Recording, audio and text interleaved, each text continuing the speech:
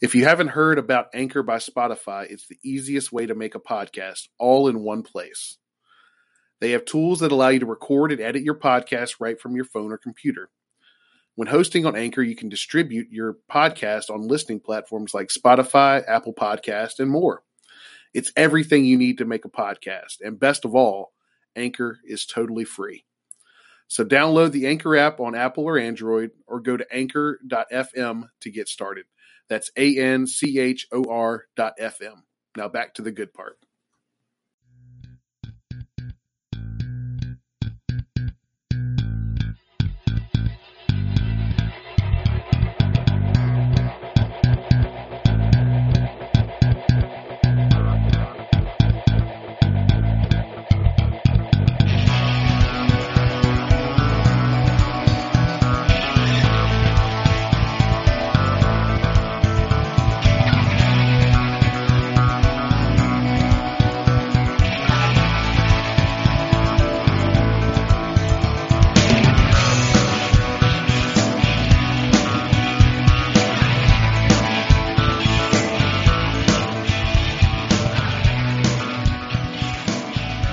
Welcome back to the Boundary Corner podcast. Along with Brian Siegel, I am Curtis Wilson. Brian, how are you tonight, big guy? I don't know how I am. I'm still kind of feeling things out, but I know that Brad Nelson has a puckered asshole. Yes, he does. Brian said it on Thursday night. It rang true all day today. Hokies fall 25-24 to Miami. I hate being right tonight. I wanted to be proven wrong. But, you know, it's one of those things. I didn't let it ruin my day. Yeah. It wasn't a Liberty game. It didn't ruin my day.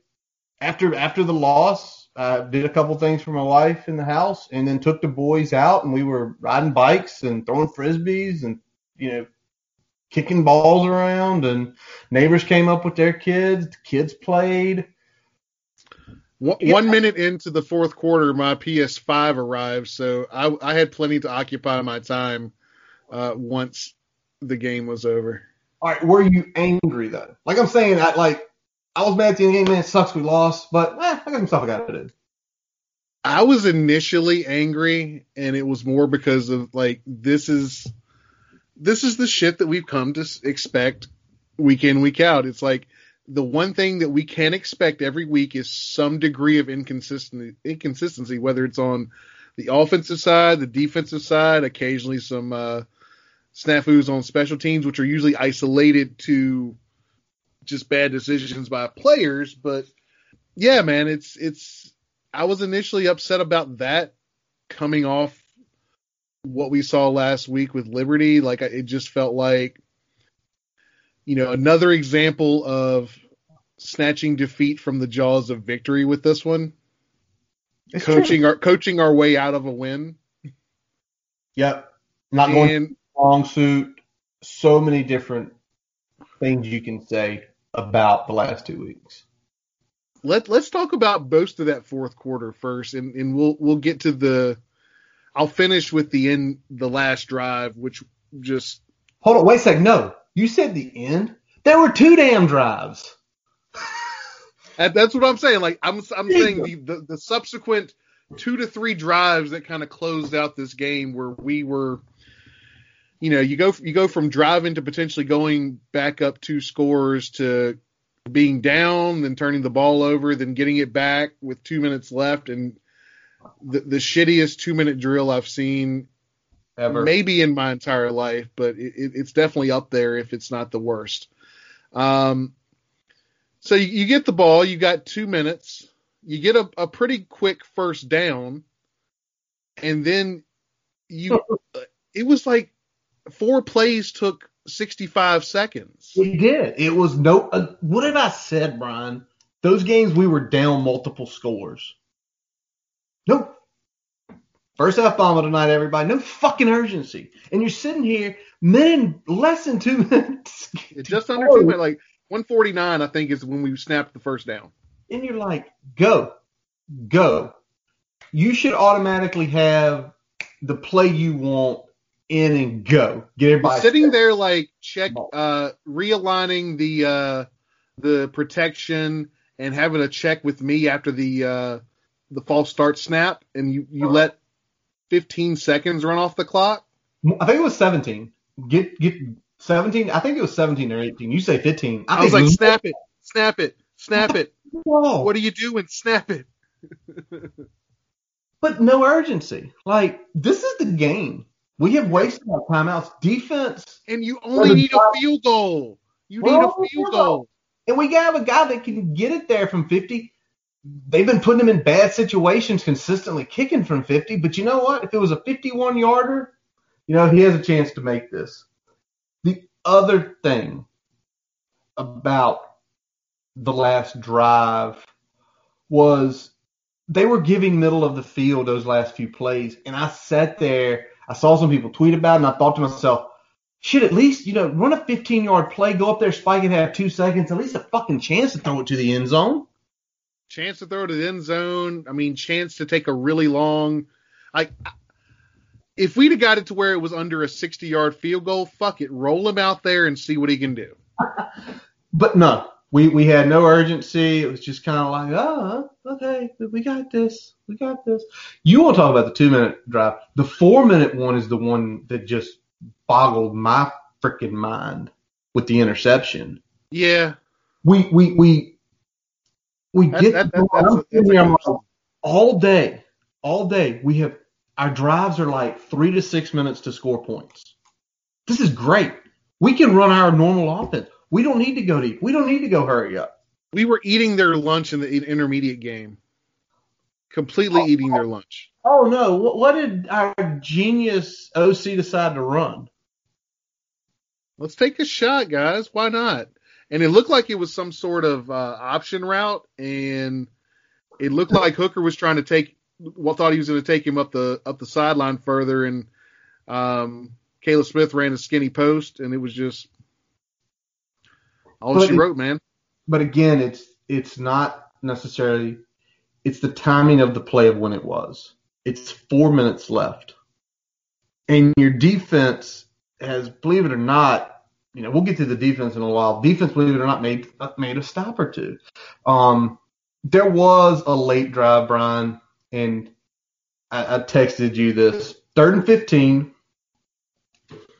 and a couple bad things have happened, but 3rd and 15, it was essentially the tenure of the Fuente definition.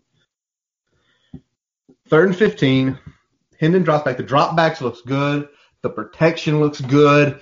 And you can see the routes developing nicely at one of the camera angles. What does he do? He fucking slips and goes to a knee. Hits a knee. That's the definition of the Fuente era right there. It looks good. Look, you drew it up. It looks nice, and all of a sudden you fell flat on your fucking face. Yes. Metaphorically speaking. Fell on your knee, literally speaking. Literally fell on your knee, and you had to punt the ball. And that's the one that got me. Because also on that drive, the big play before, because I think it was 2nd and 6 or 2nd and 5, big loss, is the way Hendon looked. It looked like, that post-wheel combo we like to run? Yep. He looked that, and it made him stay back there. And when I looked at it, he missed an easy little underneath drag. When they showed him going down to that knee, or when they showed that play, they showed a guy coming. Not the 3rd and 15. It was the play before that. And I'm like, if he sees that guy, it's a first down. And we keep driving. Yeah. But we won't do easy things. Brian, let's hit a couple other points here. Obviously, the last drives are really in our memory. Brian, I know one guy that has really not been on his game is Luke Tenuta. Yeah, I was watching him today. Phillips was eating his lunch all day, man. Phillips was eating his lunch. I mean, we can give props to Darisaw. Darisaw more or less took out Quincy Roche as having any impact on the defense, but on the other side, Luke was struggling, man. And we had talked about it a couple times before this. I mean, Luke hasn't really looked like himself since he's returned from his couple game absence from COVID. Yeah. So I'm not sure if that's still pulling on him there, but when he's been out there, he's struggled, especially with the speed rush, man. Guys that can turn on the jets and run the hoop, he's really struggled against, and he gave up about 3 sacks tonight. Yeah. Or today, sorry, it's nighttime now. It was today when the game was played. It's true. He gave up the sacks. He had a couple nice pops, opened some holes in the run game, but overall, he just hasn't looked right. And I don't know if it's conditioning or something like that, but it goes back. This goes back to some of the things we're going to discuss as we get along. We know Vance Spice likes to rotate guys. He likes everybody to be able to be ready to play any position. But when he's looking that bad, you have to just let Doug Nestor play. We know Doug can hold his own, right? Yeah.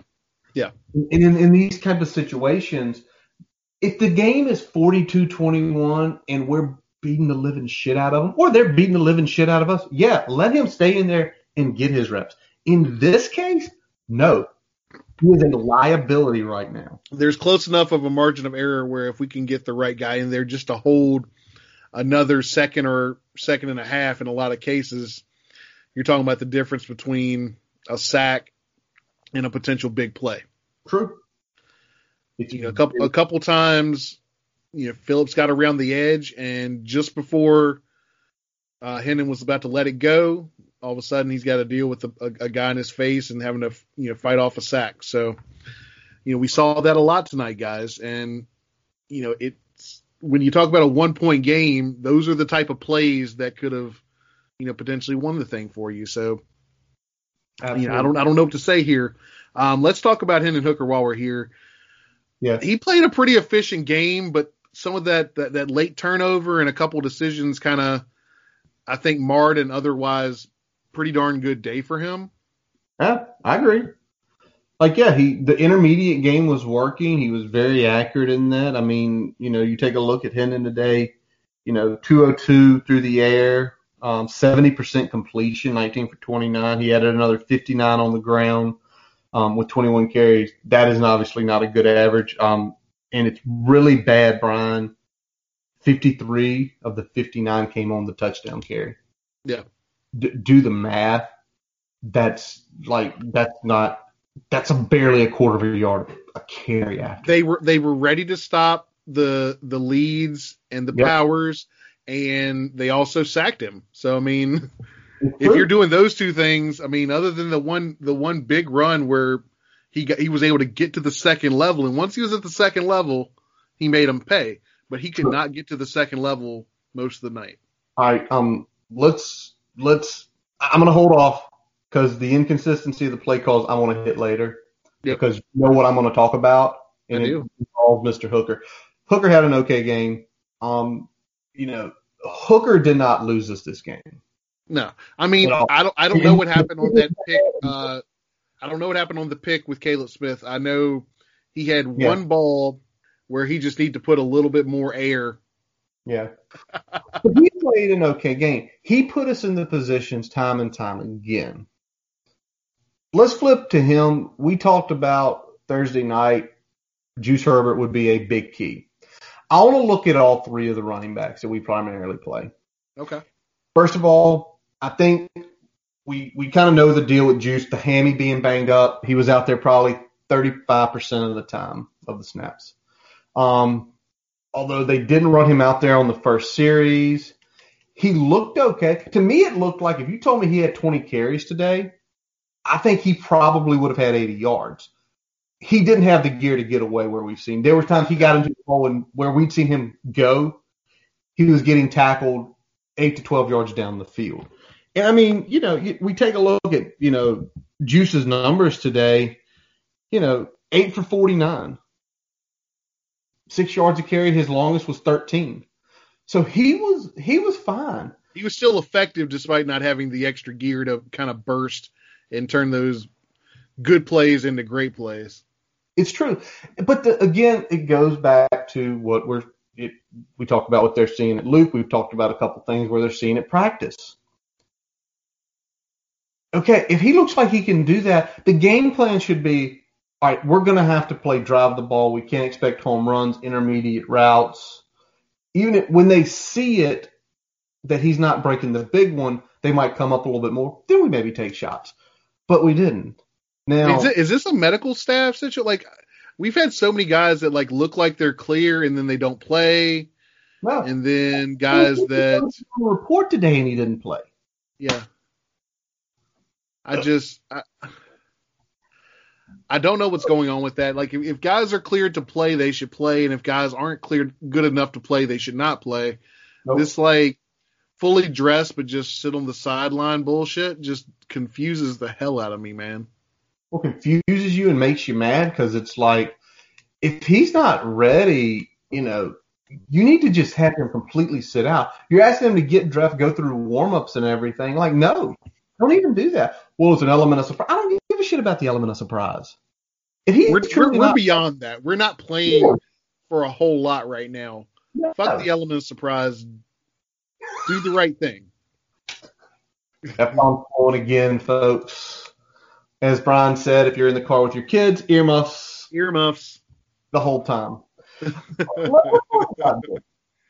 No, if they've got the iPad in the back seat, you got to say, "Here's the headphones. Put the headphones on.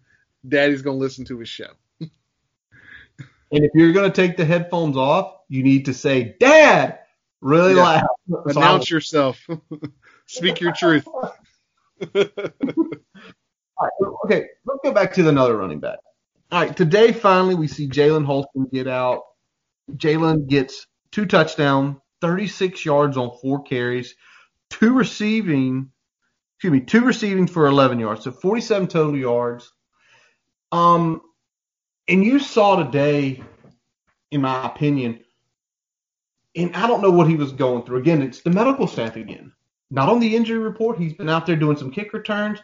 Why hasn't he been truly utilized as a true spell? Because he is the version of Herbert that doesn't have the 5th gear.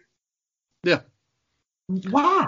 He's got much better vision than Blackshear between the tackles.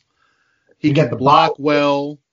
So, like, I don't get why he wasn't spellback number 1 from day one, because that would have done 2 things.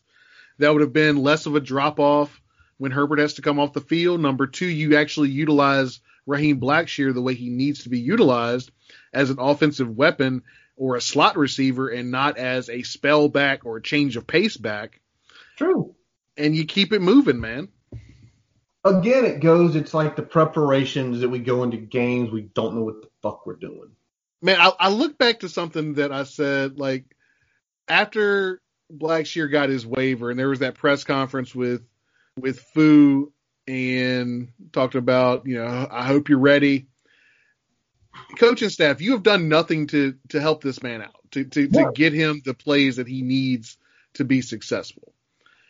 It's like you didn't watch the tape of the guy you brought in. No, not at all. Or if you did, you said, all right, well, he did that well, but we're going to fucking square peg in a round hole this sumbitch. Exactly. At least today they did put him back at punt return where he got the majority of his yards when he ended up getting a big 21-yard return, essentially flipped the field for us. Although we go down and we kick the field goal on that, which just annoys you because you're like, we're at the 49-yard line. Let's get it and go. Yeah. And there were a couple of times I give him credit. And I saw people on social media say, oh, why didn't he just catch that? You can't let that roll. Some of those punts you could see were coming in funky. Yeah. A good punt returner, a good to great punt returner will not try to catch those. Because they know only one thing can happen, and it's bad.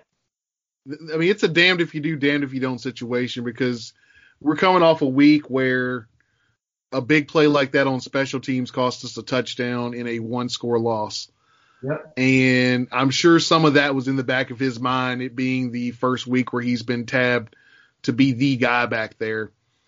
True. You say you got to play whatever. That's obviously in his head. I mean, that's not an excuse, but it's definitely a reason. Well, yeah. And when you see a ball coming in like that, you're like, we're still in a position where we can win this game. I'm not going to lose us this game in one play. It's very true, man. It's very true. And again, a couple of those, you could just see when they came off the gas what they didn't look right.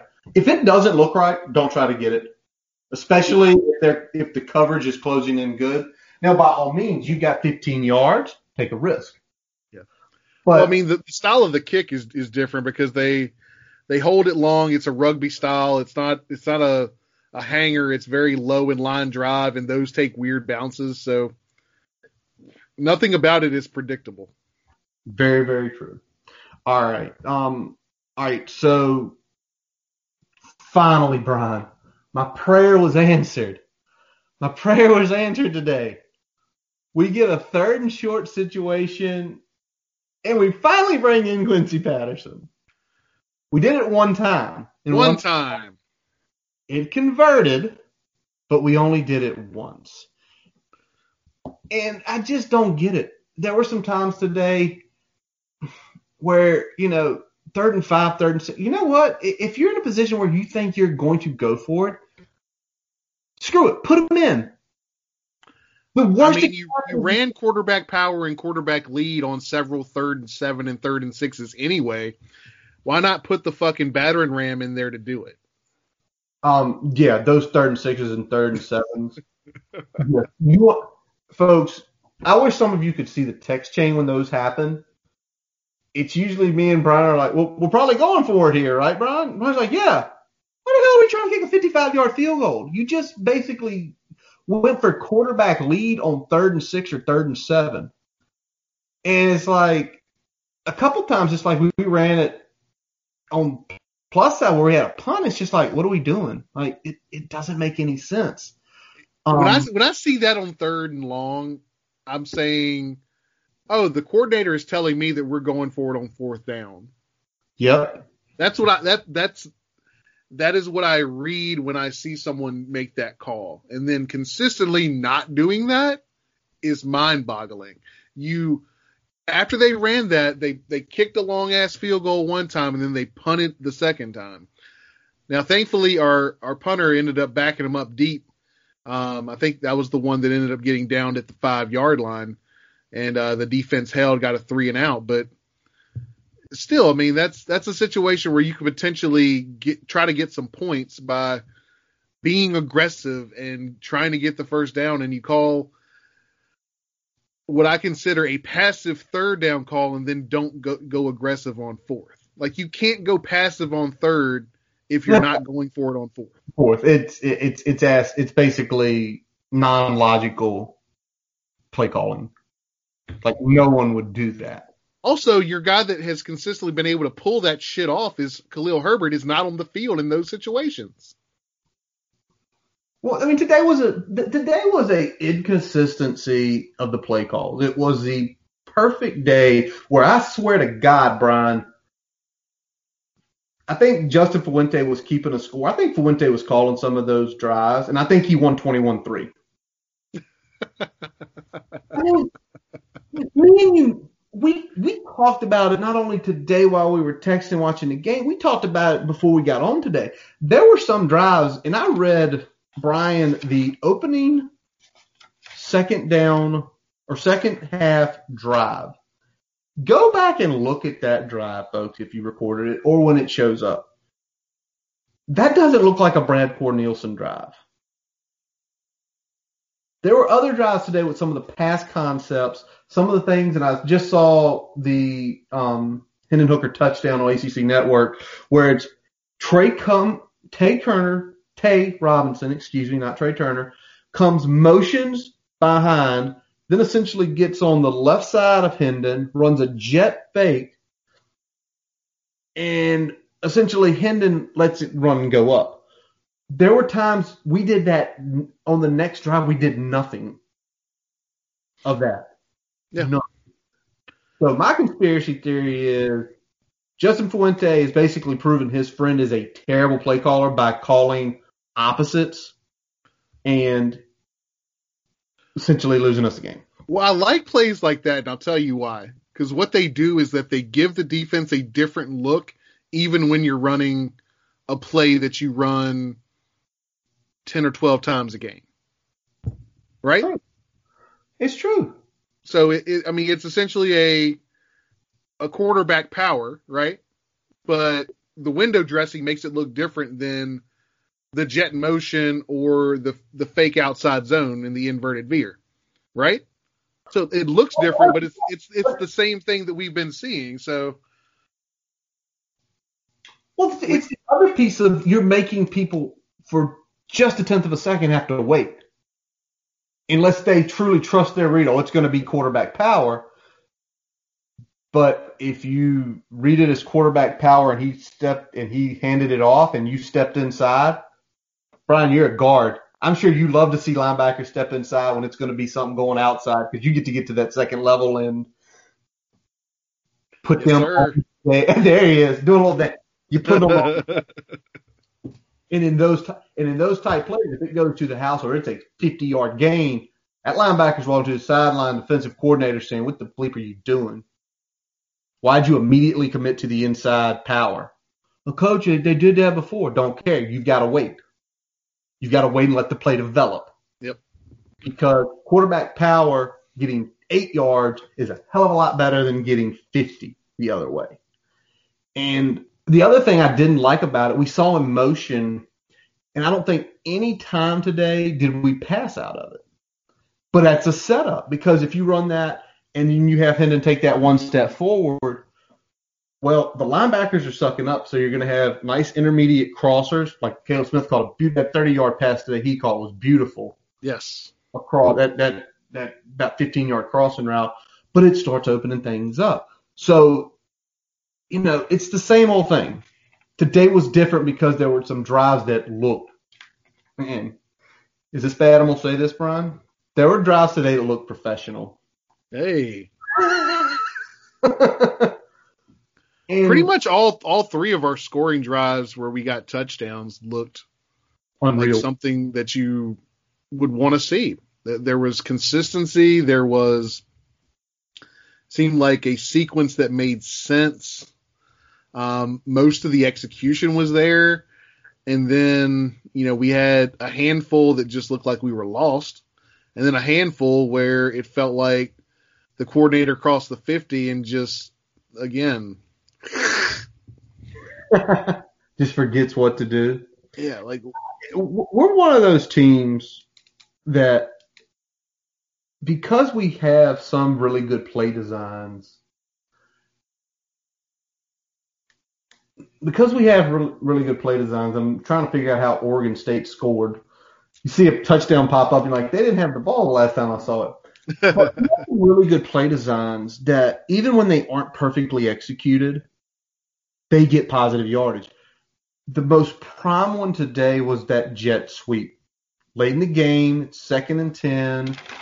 Well, go through my notebook here because when I saw it run, it was a really good play. It was 2nd and 10. I think we had taken an intermediate shot, missed it. But we run a jet sweep, short side. The linebackers have to do what they do. They stay home. Now, if they eventually flow out, they get him 5 yards down the field. It was one of those plays where it was set up to say, we're going to be 2nd and 5 or 2nd and 4. Yeah. And if they screw up and miss it, we're going to have a big game. That's what irritates me. Is when okay, we just need you need to find the play that is going to get you in a position to convert. And on that drive, the next play we didn't get it, but you saw the setup happen. And that's what I get more and more angry about.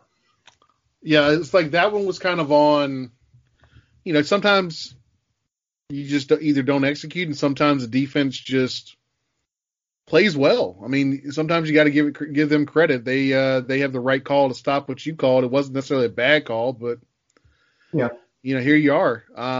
But we had some drives that looked good like that. We have some drives that we scored on, and then we had some drives that just looked like we were lost, man. And that inconsistency is what is killing this team, man. It's killing us.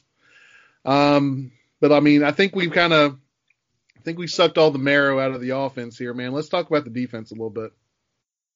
Best game they played all season. I agree. If you had told me or Brian Thursday night they're going to get to 25, first of all, I think we would have been like, "You're out of your damn mind." Shit, you say? Yeah, that bullshit. I mean, Brian, what did you see specifically today that really why it was their best game? The front seven played the most complete game they've played this entire year. Including Dax? Including Dax. I'd say I'd almost go to the point to say especially Dax, which is something that y'all know I have not said this year. We're not going to say Dax slander. We're Dax truthers. Yes, we are Dax truthers. We've been critical of the front seven. Yeah. And the secondary, but in particularly we've hammered the linebackers pretty bad this year, and we've hammered the defensive tackles pretty bad. And I don't have a whole lot of slander for the front seven. Well, man, they had 6 sacks today. He had 6 sacks. You held a pretty potent offense to 25 points.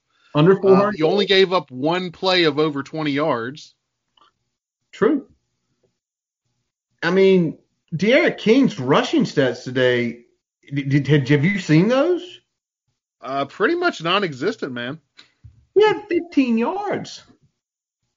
You told me he held De'Aaron King to 15 yards. I'm thinking, well, me and Brian are saying, hey, we're glad to be wrong. Unfortunately, we didn't. If you told me we held De'Aaron King to under 300 combined yards, I'd have told you you're full of shit. But we did. We did. Dak's definitely best game today. It did not start out that way.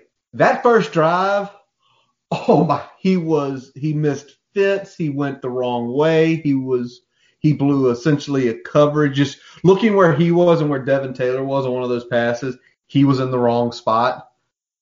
And it was just like, here comes the same old Dax again. But then he turned it around.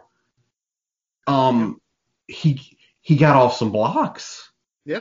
He went to some blocks. He did a good job of getting into the flat on several swings and passes that were going to the sideline, like quick outs.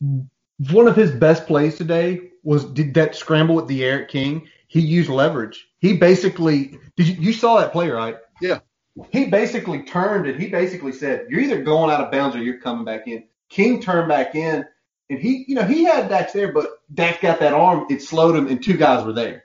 Yep. And when we talk, Brian has over the years educated me on leverage, and he's like, "That's what you do." Oh, you want to turn back upfield? Come on, because people are going to be here real quick, and that's what happened. Yep. Exactly, man. And then he did a great job. I'm going to give another shout out to Hewitt, who wore the 25 today. He earned the 25 today. Damn right. Definitely his best game of the season by a large margin. Interior. Yeah. He's got a sack today. Kendricks blew up one of those sack early. He absolutely it was like pop, pop. He basically hand fought, got the guy down right up to the Eric King. Yep. And, I mean, the defensive ends played well. Justice Reed had a good game. Barno had a good game. I mean, this was a complete effort. Rook probably had his best game of the season as well. Rook looked like Rook today. Yeah. Getting to the spots, popping, not looking like maybe finally he had where he was out for COVID. Maybe he finally got his football win back. Yeah. He looked like the guy we have known the last 3 years. It's true, man. I'm going to call out 2 plays in the secondary that I would say were the 2 worst plays of the day. We've been positive. We've put on the icing here. I'm going to put a big old loogie right there on the on the cake. It's still edible. Depending on who you are, you might still eat it. I want to start with the ball where King just kind of chucked it towards the sideline. And Chapman was playing underneath the route. and instead of giving ground and getting a pick, held ground and then tried to jump and make a play. And instead of ended up either an interception or fourth down, they get a first down on a 3rd and long.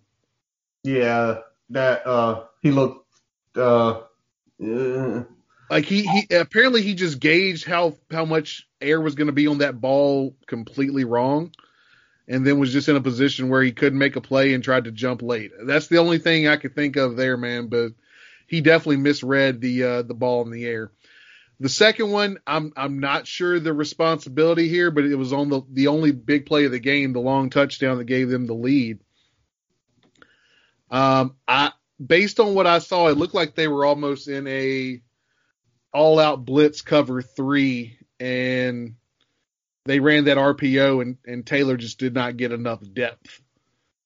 No, he was. I mean, you could see he was 5 yards in front of where that pass was. Yeah, I could be wrong on what the coverage was. It might have been some sort of man responsibility across the board on that blitz, but yeah, it looked like he should have had kind of the intermediate to deep third since we were bringing the house, and he was just too shallow.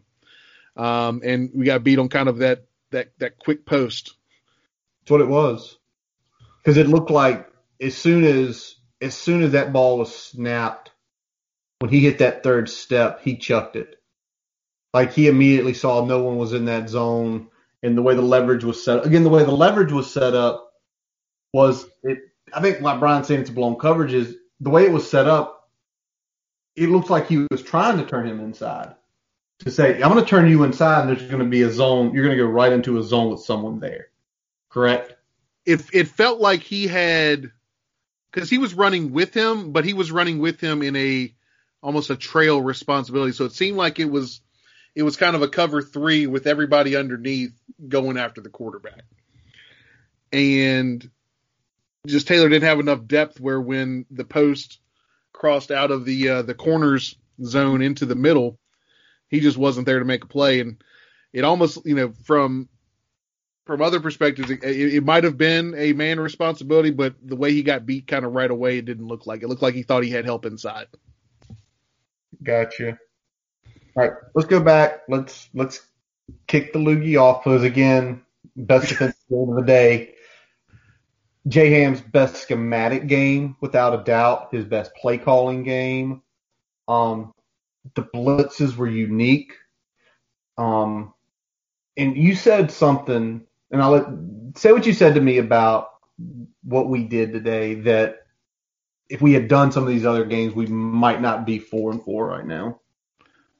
Yeah, I mean, I talked about it a little bit on Thursday too. I was saying that this defense consistently throughout the year has not been dictating terms to the offense, and it felt like we finally started doing that today.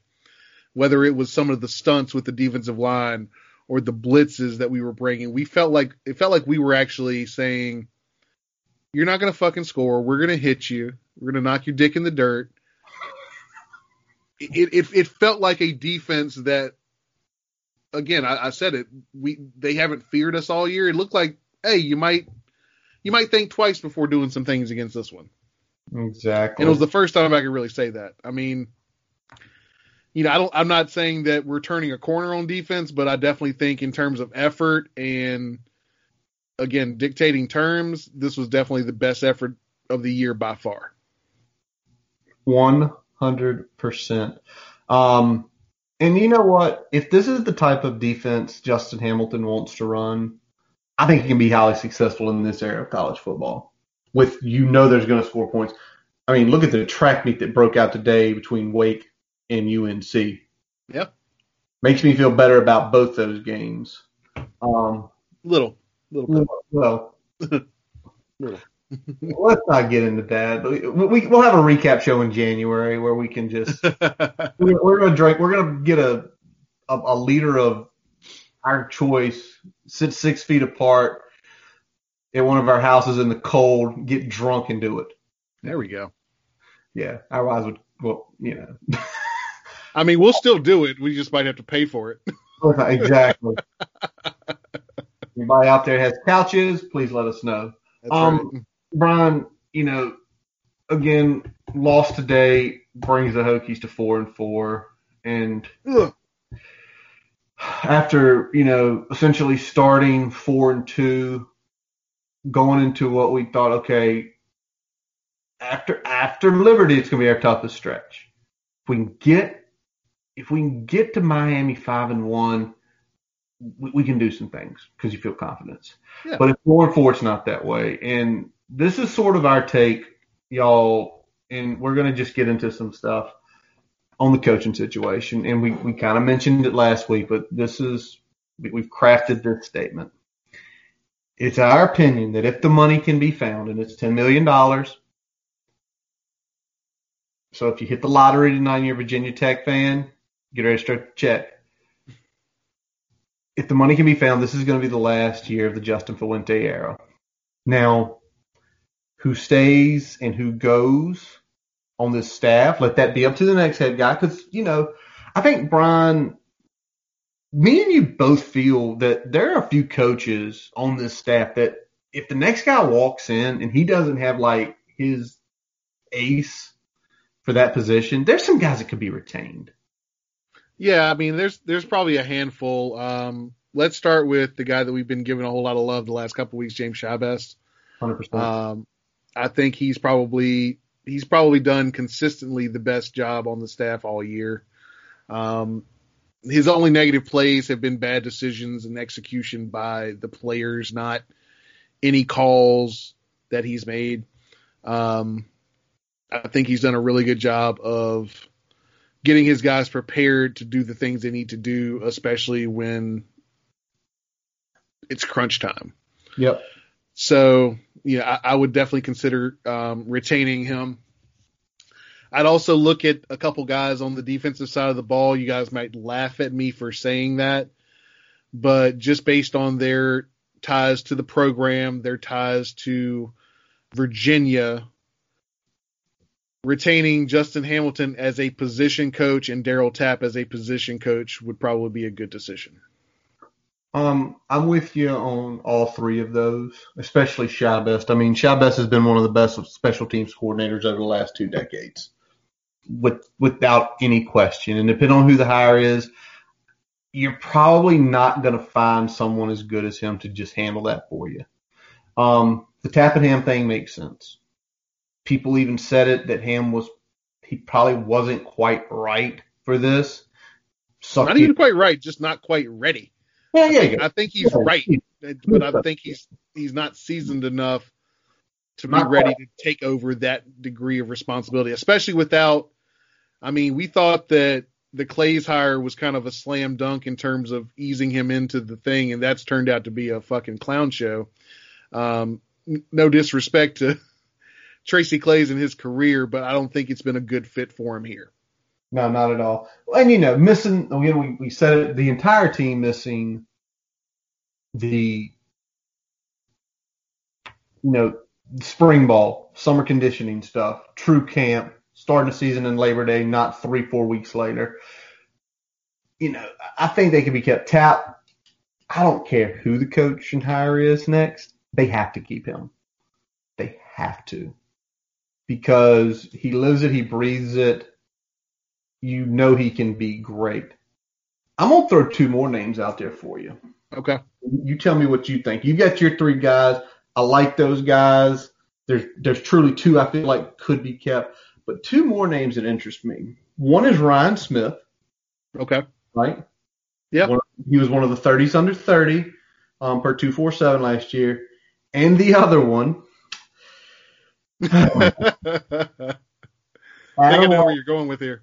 Adam Leichenberg, running back coach, usually as people look, one of the easier positions to fill, but more of his connections with junior colleges. He looks like he knows how to find guys, knows how to do the portal stuff well, where it's like, that's an easy hire. You automatically say you're the JUCO guy. That's your territory. You're not touching anything else in recruiting. Look at the JUCOs, find what we need. What do you think about those 2? I think those 2 you can make a case for. I think you could also maybe make a case for Coach Weiss. with what he's did with the offensive line. Trying to find good fit guys, doing good at keeping guys rotational where you've got guys that can play in different areas when you need to, when a guy goes down or when a guy's not getting the job done. So I like what he's done. And again, guys, this is all contingent on who the ultimate big guy hire is and what type of coordinators they bring along, because obviously, if the guy they hire is a cornerbacks coach, or if the DC they hire is a cornerbacks coach, the chance of Smitty hanging around is slim to none. But if it's not that case, then I think that's when you start looking at some of these guys staying around. Since we're talking about retaining and not, let's talk about who the next guy should be. What are you thinking, man? Who's your 1A? Well, the 1A is without a doubt, it's Luke Fickell. Okay. I mean, what he's done at Cincinnati, and the way he scraped himself up after kind of getting thrown into the fire, with the whole Tressel thing, which is, I think a decade ago now, but how he essentially has stepped himself up and just kind of turned that program into legitimately right now the best group of 5, school. And probably by a significant margin. Yeah. And it's not no slander on UCF or anything, or, even Josh Heupel down there. He could be on a short list eventually. But I think his mentality, he's a defensive guy. He played nose guard at Ohio State back in the 90s. 33-13 as a head coach. He's 33-13 as a head coach, even with the Ohio State 6-7 year in there. Take out that year, the guy's 27-6. It's impressive, man. It's impressive. And that's a 4-8 his first year at Cincinnati. He's a younger guy, he's only 47 years old. Got a long time left to coach. He's the first call. Okay. Do you agree? Would he be your first call? He would be my first call as well. I think just what he brings to the table, his resume combined with the way he works, and what he's been able to do in a short period of time there at Cincinnati. I feel like we've seen enough of what he's done there as well. So it's not like such a small sample size where, you say, well, maybe that's this or that's that. I think we've seen enough where, we know that this is all him getting this thing done. So yeah, he would definitely be my 1A. 1B is going to be, for me, Todd Grantham. Oh man, that's a hot button. I mean, if you can get along away from the abrasiveness that kind of comes with that name, in terms of what's happened with some other staffs and fan bases, I think you can really. It's really a slam dunk hire. I mean, you got a Hokie, a guy that's coached here before, a guy that understands recruiting in Virginia, a guy that how he rubs people aside has always been good in the living room with recruits. True. And the fact that potentially if you make that hire, you also get Torian Gray as your defensive coordinator. That's a big one because I think he could get Torian to come. Grantham also, he went to Tech, also grew up in Pulaski, so literally from the region. Yeah. Hometown boy. Hometown boy. Essentially, it's another, you say what you want to say, it's a Frank hire. But I like him as well. Again, the Torian thing's big because you tell half this fan base Torian's coming back, but you got to deal with Todd. Half of them would say, screw it. Torian's that good. Yeah. But it's the whole thing of he's coached everywhere. He coached 10 years in the NFL. He's been in Big Ten country. He's been in the SEC now, basically of the last 10 years, 7 of the last 10 years with Georgia, Mississippi State, and now Florida. Okay. You talk about the guys who are on staff. The one thing you would not have to worry about with him having that many times played or how many coached at that many places, you would find solid hires at probably every single position. There would be somebody, even though he's abrasive and they know he can be an a-hole, you know what? I know he'll work hard. I know he'll put good things in place. So I wouldn't be opposed to that. Now, I think it's one of those things, too, if you're talking about a target demographic to get fundraising up, he's not going to get your mass, right? He's not going to get the mass of people.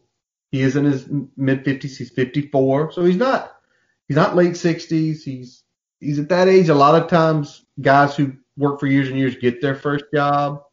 He's a potential 10-year hire. He's a 10-year hire. But it's also, when you're talking about a guy who's that age, you kind of start thinking about these are the people who were there when the stuff was bad and it went good. You hire him, maybe some of those people who are making significant amounts of money all over the country who are that age. Yeah. Instead of donating $5,000 a year, they donate $20,000. I like Todd. Todd played when I was there. I remember Todd. Todd coached when I was there. I remember Todd. Potentially helping what you've been saying and what we've been saying numerous times. The hire can be great. If the investment's not there, it could go sideways. Yeah. All right. We're going to do 5, guys. The third one, Brian's still on the podium for this guy. I like the guy. Brian's still on the podium for him, though. Yeah, I like Marcus Freeman. And I only say Marcus Freeman. I think he's a good look if you're not able to get Luke or Todd, because Luke potentially could go to some sort of blue blood school that is trying to flip the script. Did you see what just happened to Michigan today? Yeah. Did you see what happened to Penn State today? Yeah. Yeah. There's some potential for big blue blood schools that are on the rocks right now to make a splash hire. So Luke Fickell could be gone regardless of how bad we want him. True. So if we're looking at another guy, let's look at the defensive coordinator for those up and coming Bearcats that are, climbing the ladder of the top 25. Also a linebackers coach. Yeah. Yeah. So I like him. I like what he's been able to do with recruiting in the short time that he's been with the Bearcats. I like that he seems like a guy that can really relate to a lot of the youth in the areas that we recruit. So I think that would be good. He doesn't have a big history of recruiting in the state, in the region, but he's done well when he's dipped his toes in there. And he's done well across the board for recruiting when he's been out there. So I like it. It's not a sexy hire, but I think he's a young guy that can relate with the players a lot better and bring some interesting philosophies on defense that even Jay Ham's not exploring at this point. So I think it's a win-win on that front. All right. The one reason he wasn't as high for me as he was for Brian, y'all, because we clarified, is my worry, Brian, and I told Brian this, my worry if you hire him and you lose Fickell, people are going to be like, you missed your big guy. That's why you had to hire him. And the way I feel some people would say is, well, if you're going to hire some defensive coordinator from Cincinnati, I'm not giving you my money. And it's just one of those things where, again, people that follow it, you see how good Cincinnati's been. He's 34 years old. You're talking about relating. Now, on the other hand, hiring somebody that young, A lot of young professionals out there might be like, I love this hire. Yeah, I only can give $100 a year. Cool. But when there's 10,000 of those stroking checks for $100 a year, that will help with things significantly. And, you kind of look at it and say with him, it's kind of like the Fickle thing. At his age right now, there's only one place he'd probably go to that's P5 wise, and that would be Ohio State. Yeah. At his age right now. Fickle's an Ohio State guy, was that interim job, but once he went there, was defensive coordinator under Urban for a few years, went to Cincinnati. He kind of knows coaching his alma mater as a head coach is gone. And for Freeman, it's still the option out there. Now, I threw Brian a ginormous curveball here. Because I mentioned one guy and Brian was like, eh. And then I threw this name out. Jamie Chadwell. For everybody at home, I'm going to give you a few seconds to go on your smartphones there, put in Jamie Chadwell in your search engine. Okay. Jamie Chadwell is the current head coach and offensive coordinator of Coastal Carolina. And obviously this year they are having a great season. And he's actually been a head coach for just over a decade, starting in D2, then moving to the Gulf South Conference, then moving to the Big South. We're at Charleston Southern, 2 years in the playoffs. Then came to Coastal, couple rough years, but finally got them going in the right direction. I like him for a couple reasons. A, his age. He's like his early 40s. Some people will say, well, Fuente is too. Okay, that doesn't help us. But my bigger thing is where he's done his primary coaching is down in South Carolina. So for me, I think he's a guy that probably gets the region. Okay. He probably gets Georgia. He probably gets North Carolina. He probably gets Virginia. He played out at East Tennessee State. Probably gets that region, probably gets, more of our regional footprint here. And I just feel that it would be one of this is the long shot, right? Okay. Yeah. If you're talking money wise, I've been trying to find his current salary for the last couple minutes, and it's not been there. So let me find it. Efforting. All right. His current deal. You ready for it, Brian? Thanksgiving turkey is only served once a year because of how bland and dry it is. And that happens. We're keeping that in. Yeah, you keep that in. There we go. Coach's salaries. He's not making much, Brian. So let me just get here. I love ads. I love ads so much. Oh, they just pop like, what the frick is that? He is making. Ready? Yep. Now we can get him for $2 million a year. You know why? Why? His current salary is $375,000. Yeah, we could get him for $3 million a year, $2 million a year, $1 million a year. I'm just kidding. I don't think we do that, but yeah, I see a guy that understands the region. You've seen him build a team. Financially, if you feel like you have to cut some things, you're not going to have to pay him out the wazoo out of the gate. So, Let me throw a little caveat on that here. So Okay. you said Jamie Chadwell. I'm going to throw someone that's kind of essentially similar in this same vein here. I know you know who I'm going to say it. Will Healy. Okay, Will Healy, yeah. Down at UNCC. Yeah. Similar guy. A little bit younger. Not as many stops at this point. Only been a head coach since 2016. But his annual salary is $755,000. So that's another one where $2 million will get the job done. It will. And another young guy similar to Freeman that can really relate with these kids, I think, and do a good job with the recruiting. Alba Mater is University of Richmond, so understands the area coaching in Charlotte. Was a coach at Austin Peay before he went to UNC Charlotte. I don't think it's a slam dunk. I don't think it's sexy, but I think similar to Jamie Chadwell, it might be a pretty decent run there. No, it's true, man. And the one that I threw out there to you, and these guys did not, they're on our list, but they didn't go top 5 because when you consensus things up, you have to be honest. I love Billy Napier. Brian's kind of out on him. I don't know why, That's the best part of this. Brian didn't agree with that. I didn't like Healy that much because I think Healy's too young, and he's literally having to build a program from the base. But I like Napier. Coached at Clemson, knows that region, been down Louisiana, doing very good down there. Brian, I want to give you one more name. You ready? And this is the name man. I'm about to throw out. Your old coach. Brian. Yeah. I mean, I can speak for a little bit on him, man.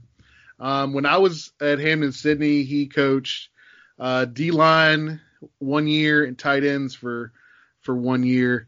Definitely like a player's coach, understands the relationships.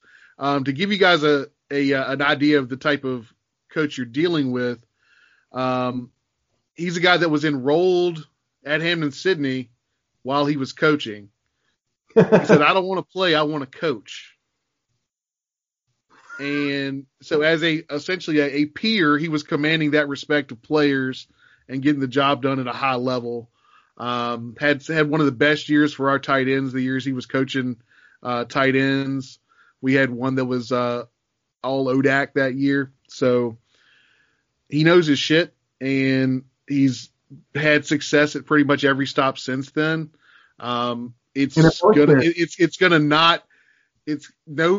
in the fan base is going to say, yes, let's hire another Memphis coach after Fuente and after what's going on with Mike Norvell down at FSU. But if you just want my opinion on the guy, I think he'd be a good hire. Well, I mean, he coached in Georgia high schools. He coached in Virginia. So obviously he's probably got some inroads here, even though it was 20 years ago. He was an NFL coach. He coached down at UCF. He was out at Arizona State. He was at Toledo.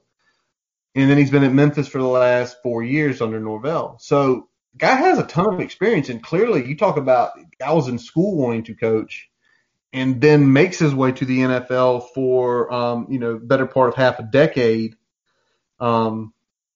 It does say something about him. All right, Brian. There's a big elephant in the room. There is, man. And this is one, if you throw it on the Twitter timeline, you're going to get Jesus. Either guys that love it so much that it's ridiculous, or guys that will be adamantly against it. Who is it, Curtis? It's Shane Beamer. Yeah. It's one of those funny things where the consensus is he grew up here, he played here, his dad was a legend here, he gets the culture. The other half, he ain't done shit. What's he done? He's not even a coordinator anywhere. And I don't think Shane is he a great probably football X's and O's coach? No. Maybe on special teams. If we hired him, he would pretty much do what his dad did, is the BHC and coach special teams. It's true. But the whole thing is, and Brian, since you coached, so many people think head coach has to do one thing. They've got to have one side of the ball or the other. Some of the best coaches aren't X's and O geniuses at any of it, right? But they're unbelievable motivators. They're unbelievable organizers. They're good CEOs. Yeah. And essentially, they're experts at managing the works. They're not experts in any one discipline. And with him, it's one of those things. He's been an assistant head coach. He was an assistant head coach with his dad. He was a special teams coordinator for Kirby Smart. And for the last 3 seasons, he's been an the assistant head coach for Lincoln Riley in coaching tight ends. He's only making $470,000. I think he would take a home deal discount between $2 and $2.5 million. If he does that, you can go get $1 million coordinators. Yeah, I mean, let's go ahead and get this out of the way. I feel like unless guys are hell bent on certain coordinators, we need to be paying $1 million for our coordinators. It's true. It's true. And, you know, if we look at what's going on right now with the two coordinators that we have right now, we're kind of getting what we paid for. We're getting a guy that has potential but is very green on the defensive side, and we're getting a guy that has a pretty good grasp of scheme but is very poor at preparing his team to play and at getting consistent play on the field, both in the play calling front and the actual execution. It's the honest truth, man. So, you know, we talk about all that, and now we need to say, if we're going to take a step forward, we need the salaries for those coordinators to be competitive with the teams that we want to beat consistently. It's true, man. But the other thing with Shane, and Shane is kind of similar to Todd.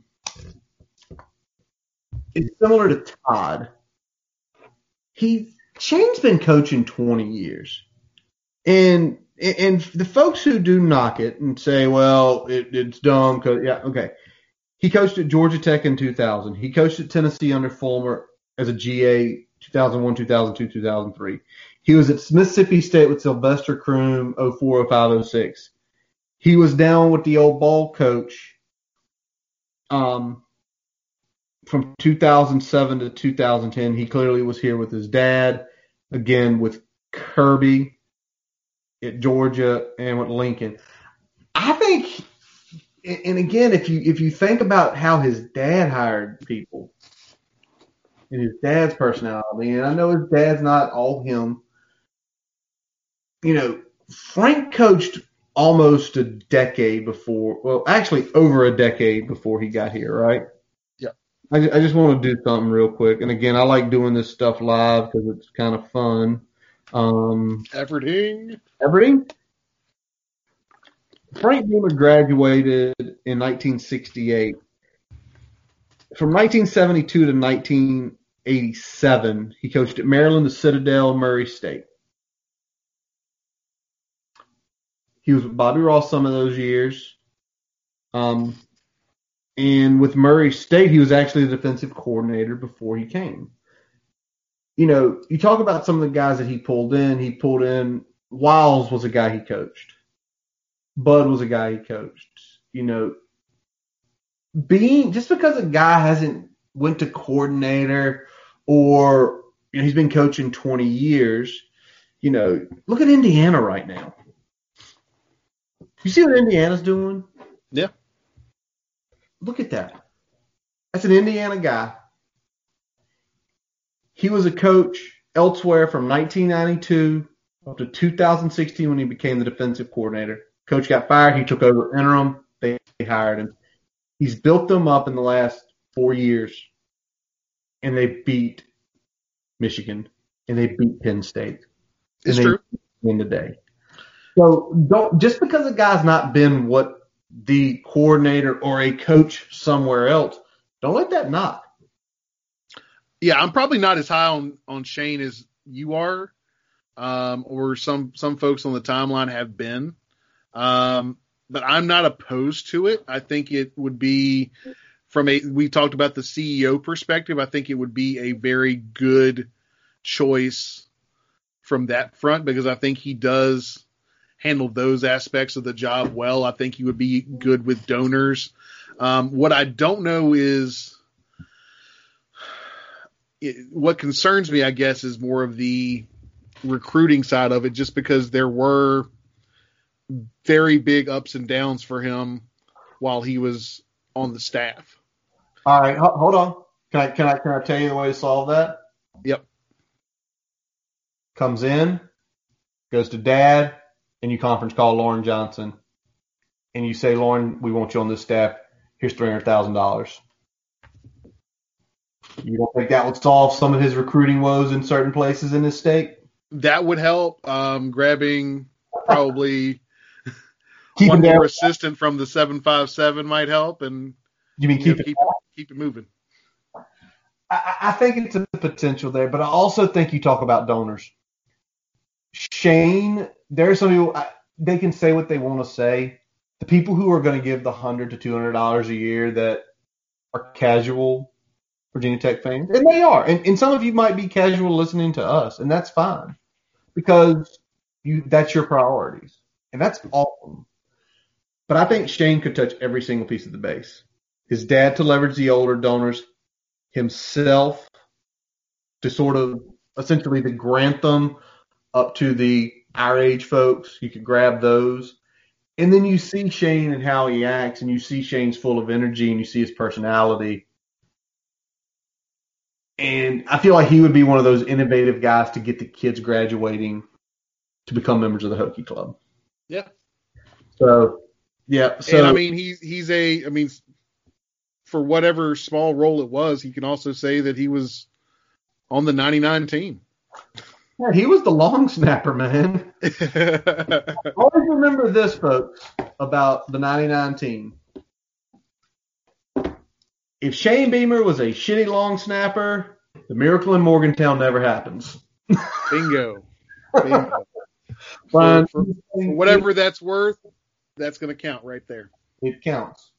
Anything else breaking since we've been on here for, an hour and 20 minutes or so? Hour and 10 minutes. Okay, not terrible. Not as bad as last week. I'm not as drunk as last week. Yeah, guys, we've saved you guys an extra 20 minutes here. We're not pushing hour 40. Nah, we appreciate you guys listening to that show, but I'm not seeing anything breaking. I am watching some Pac-12 after dark on my end here, seeing Washington go up 17-7. There's a couple others. There's another MAC game on, which I think I'm going to probably turn in early tonight. Master starts at 10 tomorrow, and I do want to watch that as long as I can. If there's nothing else breaking, Brian, let's wrap it. Yes, sir. All right, that takes care of this episode of the Boundary Corner podcast. My name is Curtis Wilson. I'm Brian Siegler. We do ask you follow us on Twitter, Facebook. Also subscribe on your favorite podcast source, Amazon, Spotify, Apple Podcasts. Please rate, review, leave us messages, give us the 5-star, ask us questions. Some people want to know about Quincy. We touched that a brief bit tonight. That's what we're here for. We want to talk about it. If there's something you guys are interested in, let us know. DM the Boundary Corner podcast Twitter page. If you've got a question that you want to put out there, own it. And as always, we let our buddy from the NRV, our hometown boy, Jason Long, play us out. Please check him out on Spotify and Apple Podcasts. And on November 19th, he will be playing in Roanoke at Bloom Restaurant and Wine Bar at 5:30. As always, let's go. Hokies!